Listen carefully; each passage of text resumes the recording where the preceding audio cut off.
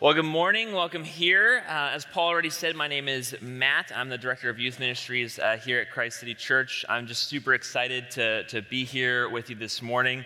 I wish it was under better circumstances. Not going to lie. I was hoping the next time I came, Jake would just invite me, but it took him getting into a car accident for me to be here. So I'm still glad to be here, opening God's Word with you this morning. Let me pray for us, and then we'll jump right in. Father, thank you so much for your word. Thank you, Lord, that in you we can rejoice, that in you we can have peace. And I pray, Lord, that as we study this text today, your peace would just guard our hearts. Lord, we lift up Jake to you. We just ask that you would place your healing hands around him. Father, comfort him in this time, and we pray that this would be a season of him drawing closer to you. Father, we lift these things up in your mighty name. Amen. Amen. Well, one of the things that marks our sort of culture, it seems more and more and more as the years go on, is anxiety.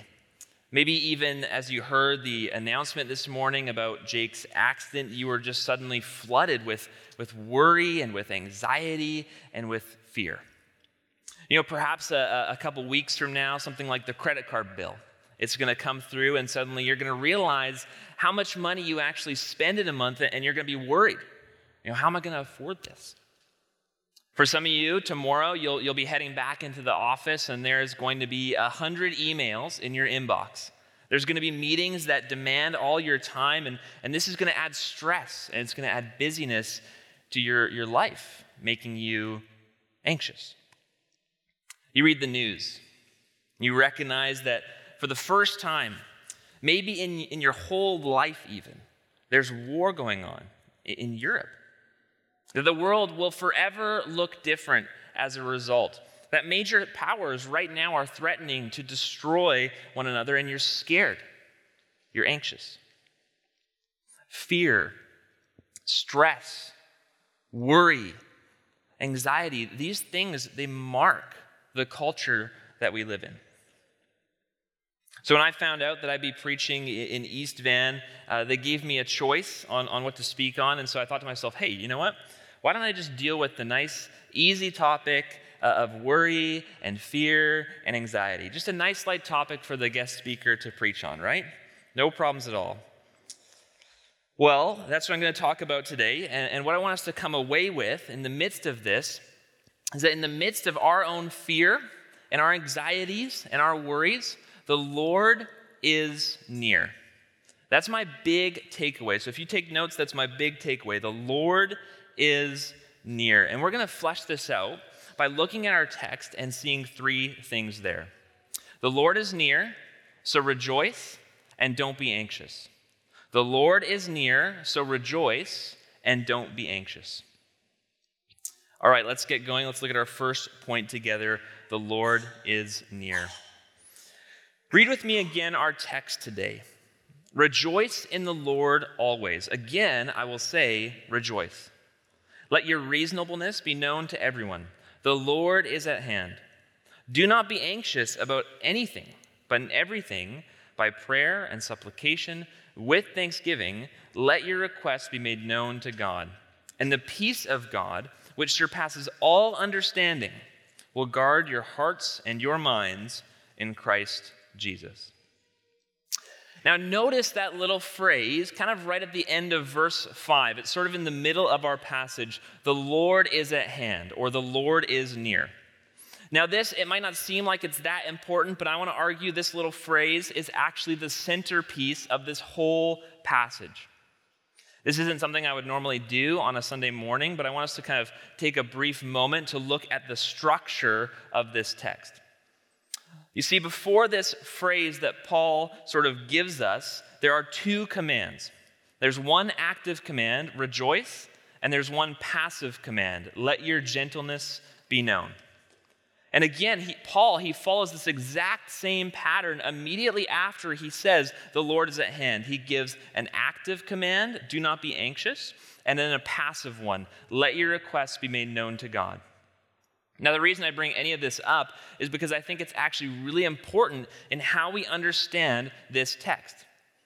I say that because it's way too easy for us to read this and then think to ourselves, all right, I just need to follow Paul's commands. I'll just rejoice more. I'll just be more reasonable. I won't be anxious. I'm going to pray. And then, after I do that, I'm going to receive God's peace. As long as I follow the right formula, put in sort of the right ingredients, then I will receive God's peace. Then I'm not going to be anxious anymore. But there's a huge, huge problem with this interpretation. It puts all the onus on you. You see, you need to just rejoice better. You need to just pray better. I mean, come on. Just stop being anxious, right? It's that easy. That's why you're not experiencing God's peace. And what happens is this interpretation, it ends up being crushing. Because you know, right? I know that in the midst of our worry and in our fear and in our anxiety, you can't just do better. That's an absurd suggestion. But if Paul here is intentionally structuring this passage around that phrase, the Lord is at hand or the Lord is near, then these commands are not a secret formula for experiencing God's peace, but they are the natural outflow that comes with knowing that God is near to us, that he's close to us. Let me say that again. If this passage is structured around the phrase, the Lord is at hand or the Lord is near, then these commands, they're not a secret formula to get God's peace, but are a natural outflow from the knowledge that God is near to us. You see, the reason that structure matters here is it because it makes God the central aspect of this text and not ourselves. You see, Paul, he's using this phrase like it's a rock. And he's throwing this rock in a nice, calm lake. And when he throws it in the lake, there's ripples that come off of that rock. And these commands, they're like those ripples. He's saying the Lord is near, so rejoice. It's a ripple. He's saying the Lord is at hand, so don't be anxious. It's a ripple. He's telling these people to respond to the truth that God is near to them. And the good news today is that the Lord wasn't just near to this church that Paul was writing to, but he is actually near to us too. He's at hand with us. He's close to us. And here's what I mean by that. When Jesus went to the cross and he died to forgive our sins, our relationship with God, it was completely restored. All who put their faith in Christ now, they're adopted into his family as sons and daughters, and they enjoy a relationship with the Lord God Almighty. And the relationship that we have with God, it's not a long-distance relationship. God actually makes himself present with us. He's near to us in this relationship. Jesus, he promised that he would send the Holy Spirit to dwell in all those who follow him so that he would remain present with us through the indwelling Spirit. So it's not just that we have this new relationship with God in Christ, we also have Christ himself present with us through the Spirit right now. And since he and the Father are one, of the same essence, then as the Spirit dwells in us, then Christ is present with us. And God the Father is present with us too. In other words, God, Father, Son, and Holy Spirit is near to each and every one of us in a very special relationship with us as we have faith in Christ. And the promise that he's made to us is that he will never, ever leave us. Listen to this. Keep your life free from love of money and be content with what you have, for he has said, I will never leave you nor forsake you. Or listen to what the psalmist writes. For the Lord will not forsake his people. He will not abandon his heritage. And Jesus himself, he promises to be with us always. And behold, I am with you always to the end of the age. Christ City, Hear me on this. God is near to us. He's with us. He is always present, always there.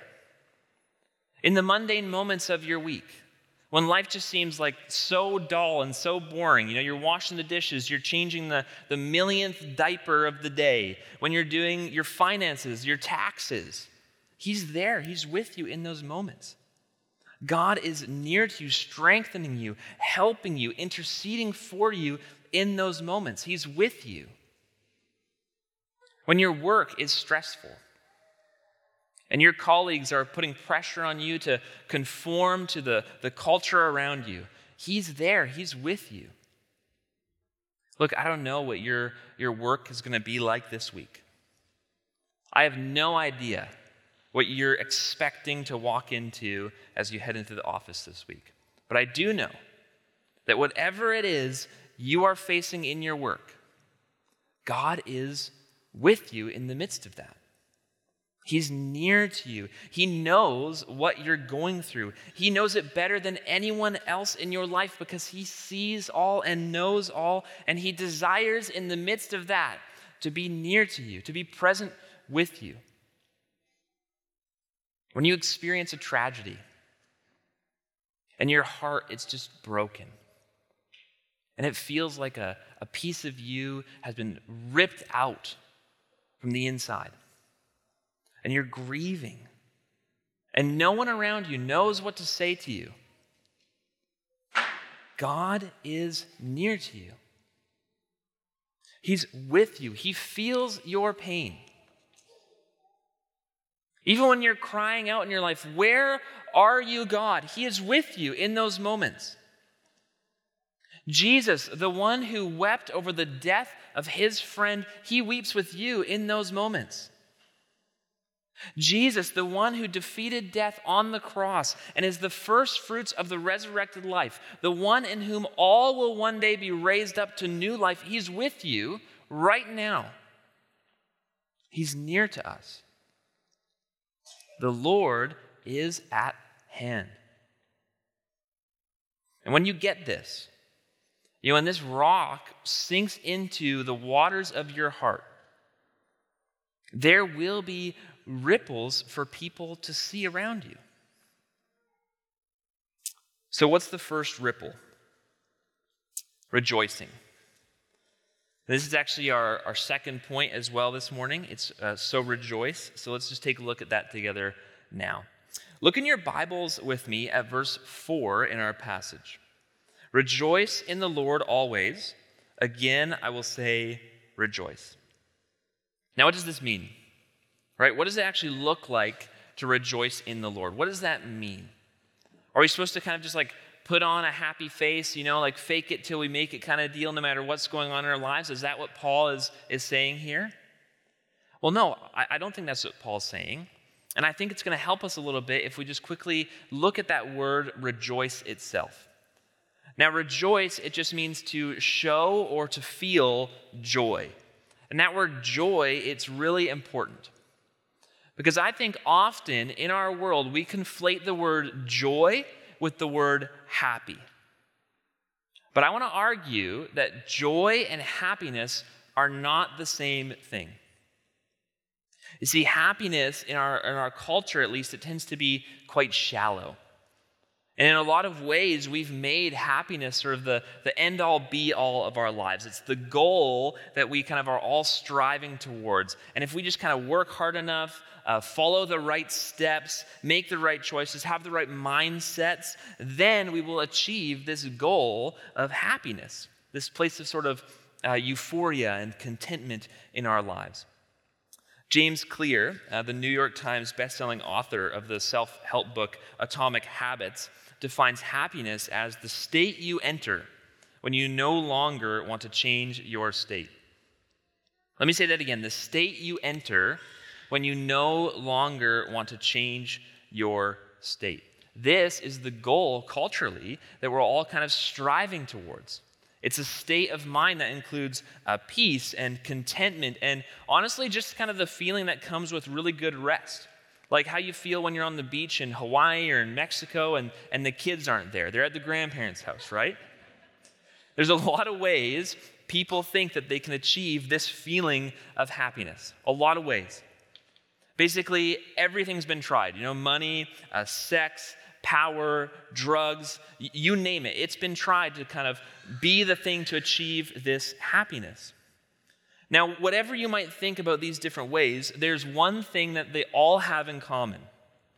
At the end of the day, happiness in all of these things is something that is achieved.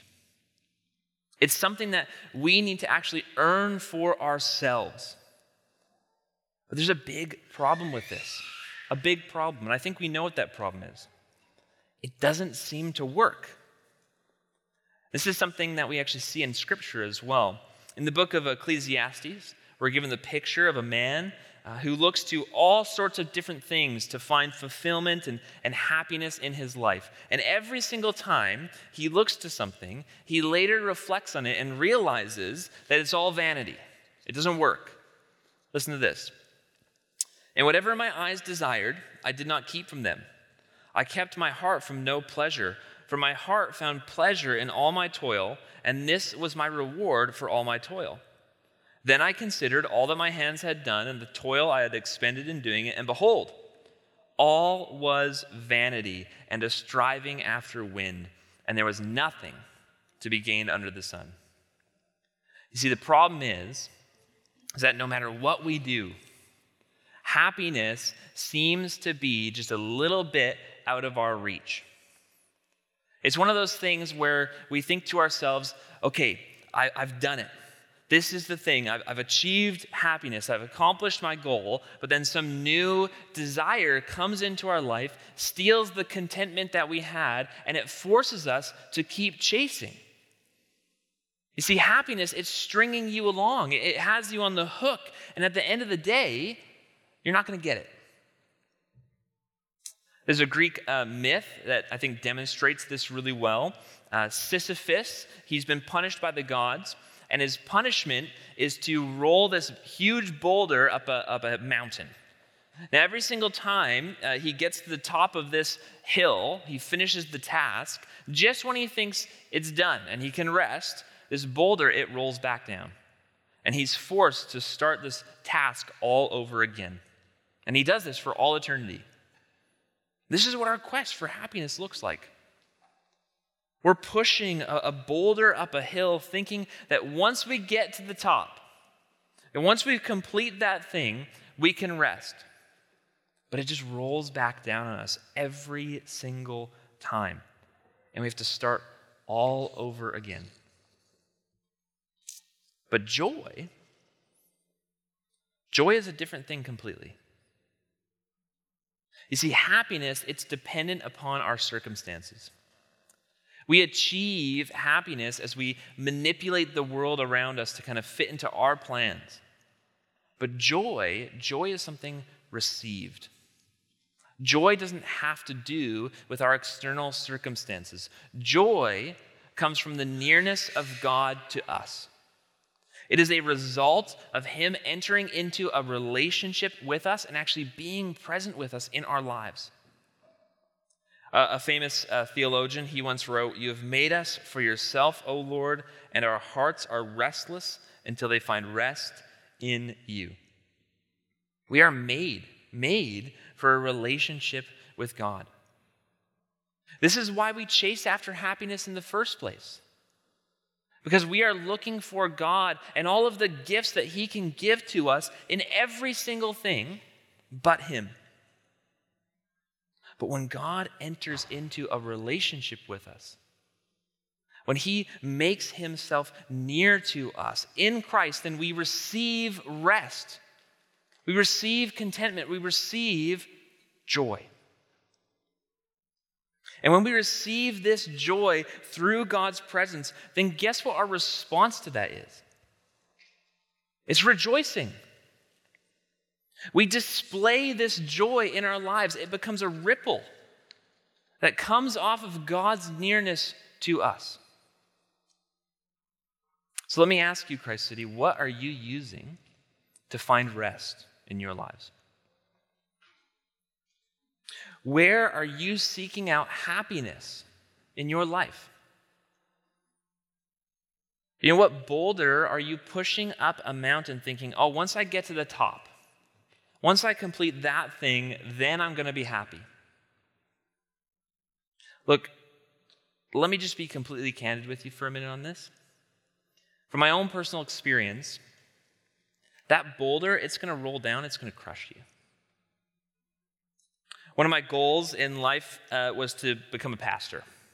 Basically, ever since I kind of understood the gospel, it kind of clicked in my mind, I wanted to sort of aim towards this. So what I did was I raced through my undergraduate degree. I did all sorts of volunteer work at the church. You know, I did internships and apprenticeships and all sorts of things.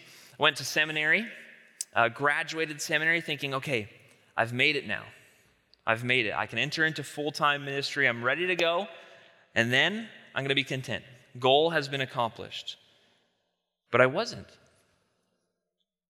Because the goal, it didn't deliver. I wasn't happy. I wasn't content. I hadn't found rest in my life. And it wasn't because the ministry was bad. It wasn't because I'd somehow made some huge mistake in my choice of a career. It was because I was trying to find my joy in something that could never deliver it. See, I wanted to be a minister for Jesus, but I wasn't allowing myself in the process to be ministered by Jesus. I was trying to achieve happiness by orchestrating every little thing in my life when what I really needed was to just receive my joy from the relationship that I had with the Lord. I was trying to achieve happiness instead of receive joy. And maybe you're here and you can relate to this story. You know, maybe some of you here have created a boulder in your life that you're just constantly pushing up a hill, thinking to yourself, once I get that thing, once I finish this task, then I'll be happy. But it's going to roll back down on you. It's going to leave you disappointed. But when you turn to God, and you accept the person and the work of Jesus Christ, He comes near to you. He will give you rest. He will bless you with joy. He won't crush you. He won't be harsh with you. His yoke, it's easy. His burden is light. He will make His presence known to you. And no matter what your circumstances in life are, He will teach you to rejoice. So the Lord is near. That's the rock. We've thrown it in the lake.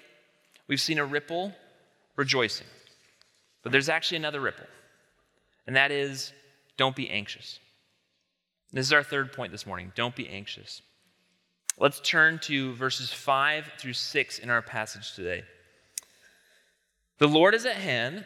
Do not be anxious about anything, but in everything, by prayer and supplication, with thanksgiving, let your requests be made known to God. Now, these words of Paul, I think they can sound a little bit harsh to our modern ears. Do not be anxious. It sounds kind of cruel to say that to someone who's struggling with anxiety. You know, how in the world am I supposed to just conjure up this feeling and not be anxious? But I think when we understand the context here, it really helps us see what Paul is saying. We need to understand that Paul is writing to a very specific community with very specific needs. You know, Philippi, the city he's writing to, was a very Roman city. And as a Roman city, it did not always take kindly to Christians. And so it's likely that these Christians that Paul is writing to were fearful of poverty, of hunger, of ostracism, and of persecution. And so when Paul is writing to them and he says to them, do not be anxious, he's not speaking about generalized anxiety disorders. But he's talking about the worries and the fears that these specific people in this community had. Paul is not saying this then to be cruel, but he is speaking to a very specific congregation with very specific fears and worries about their own circumstances And he's trying to encourage them in the midst of that. So if you're here this morning and you do struggle with an anxiety disorder, I just want to be really, really clear. Paul is not saying to you, come on, just stop being anxious already. No, he is speaking to a very specific community. And again, if you do struggle with anxiety, I would just encourage you, get help. There are people who can help. Get help. There's lots of ways you can do this. One of the possible ways would be through our biblical counseling ministry here at Christ City. You can find out more information about that on our website. But we actually have a team of certified biblical counselors who can help walk with you through your anxiety. And I just encourage you, get help. That's one of the ways you can do that. So Paul, he's writing to this Philippian church, and he's telling them here not to be anxious. He's telling them not to worry about the things that they're worried about. And the reason he gives for this is the very same reason he tells them to rejoice. The Lord is at hand, or the Lord is near. Now, I didn't mention this before because I didn't want to overcomplicate things, but there's actually two ways that we can read that phrase. The first way, we've already talked about that, and that is that God is physically near to us through the Spirit when our faith is in Christ. But the second, it has to do with the Lord's return. You see, it's not just that Jesus came once and died, forgave our sins, has restored us into a right relationship with God, but he actually promises to come again in the future. That he's going to come one day, he's going to deal with all evil and sin once and for all, and he's going to dwell with his people for all eternity. So for instance, look at Hebrews 9:28.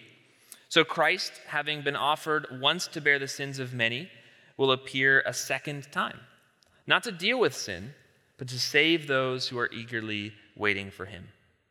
Or again, Revelation 1 verse 7, behold, he is coming with the clouds, and every eye will see him, even those who pierced him, and all the tribes of the earth will wail on account of him. Even so, amen. You see, Christ, he's coming back. He is at hand. And here's why that is such an important piece of this puzzle. What is anxiety but fear of an unknown future? What is worry but angst about what we don't know is going to happen? But if we do know what's coming, if we do know our future, at least in part, then perhaps we don't need to be anxious anymore. And what we know is that the Lord is near to us today, tomorrow, the next day, and forevermore. Jesus is physically near to us through the Spirit right now, and one day he will be physically near to us bodily when he returns again. He is near. We know that. And we know that nothing in the universe can separate us from his nearness. Romans 8:38 through 39. For I am sure that neither death, nor life, nor angels, nor rulers, nor things present, nor things to come, nor powers, nor height, nor depth, nor anything else in all creation will be able to separate us from the love of God in Christ Jesus our Lord. Do you see why this is important? There is no unknown future that can separate us from his nearness. We don't need to be fearful about our futures. We don't need to be worried about what might happen to us. We don't need to be anxious because we know that God is near. And when we know this, it produces something in us that only God has. And the peace of God, God's peace, the peace that he has in himself, in his own being, which surpasses all understanding, will guard your hearts and your minds in Christ Jesus. Christ City, what a way to start our week. You know, what a way to get back into the regular rhythms of our life. To let the rock of God's nearness sink into your heart. To let rejoicing and non-anxiety be ripples that come off of that reality. And to let other people see in you God's peace. Would you pray with me? Father, thank you for your word this morning. Father, thank you that you are the God of peace and that you make yourself present with us as we trust in your Son, Jesus Christ. Father, I pray that we would place all of our hope in him, that we would trust in him, and Lord, that we would know that you are near to us. Help us to rejoice in this, Lord, to be thankful in this, I pray. And I ask, Lord, that other people in our lives who don't yet know you would see this rejoicing and this non-anxiety and want to get in on it too, and want to believe in your Son, Jesus. I pray all of this in your mighty name. Amen. Hey everyone, this is Jake, lead pastor of Christ City Church, East Vancouver, and I want to let you know about a few things. First, if you're not a part of a local church, let me invite you to join us each Sunday morning at 2605 East Pender Street in East Vancouver for worship, word, and sacrament. Second, if you are new and you want to get connected, let me say welcome. Christ City Church, East Vancouver is a neighborhood church committed to making missional disciples for the sake of the neighborhood. If you want to be a part of or hear more of what we believe God has called us to do in East Vancouver, please reach out to me at jake@christcitychurch.ca.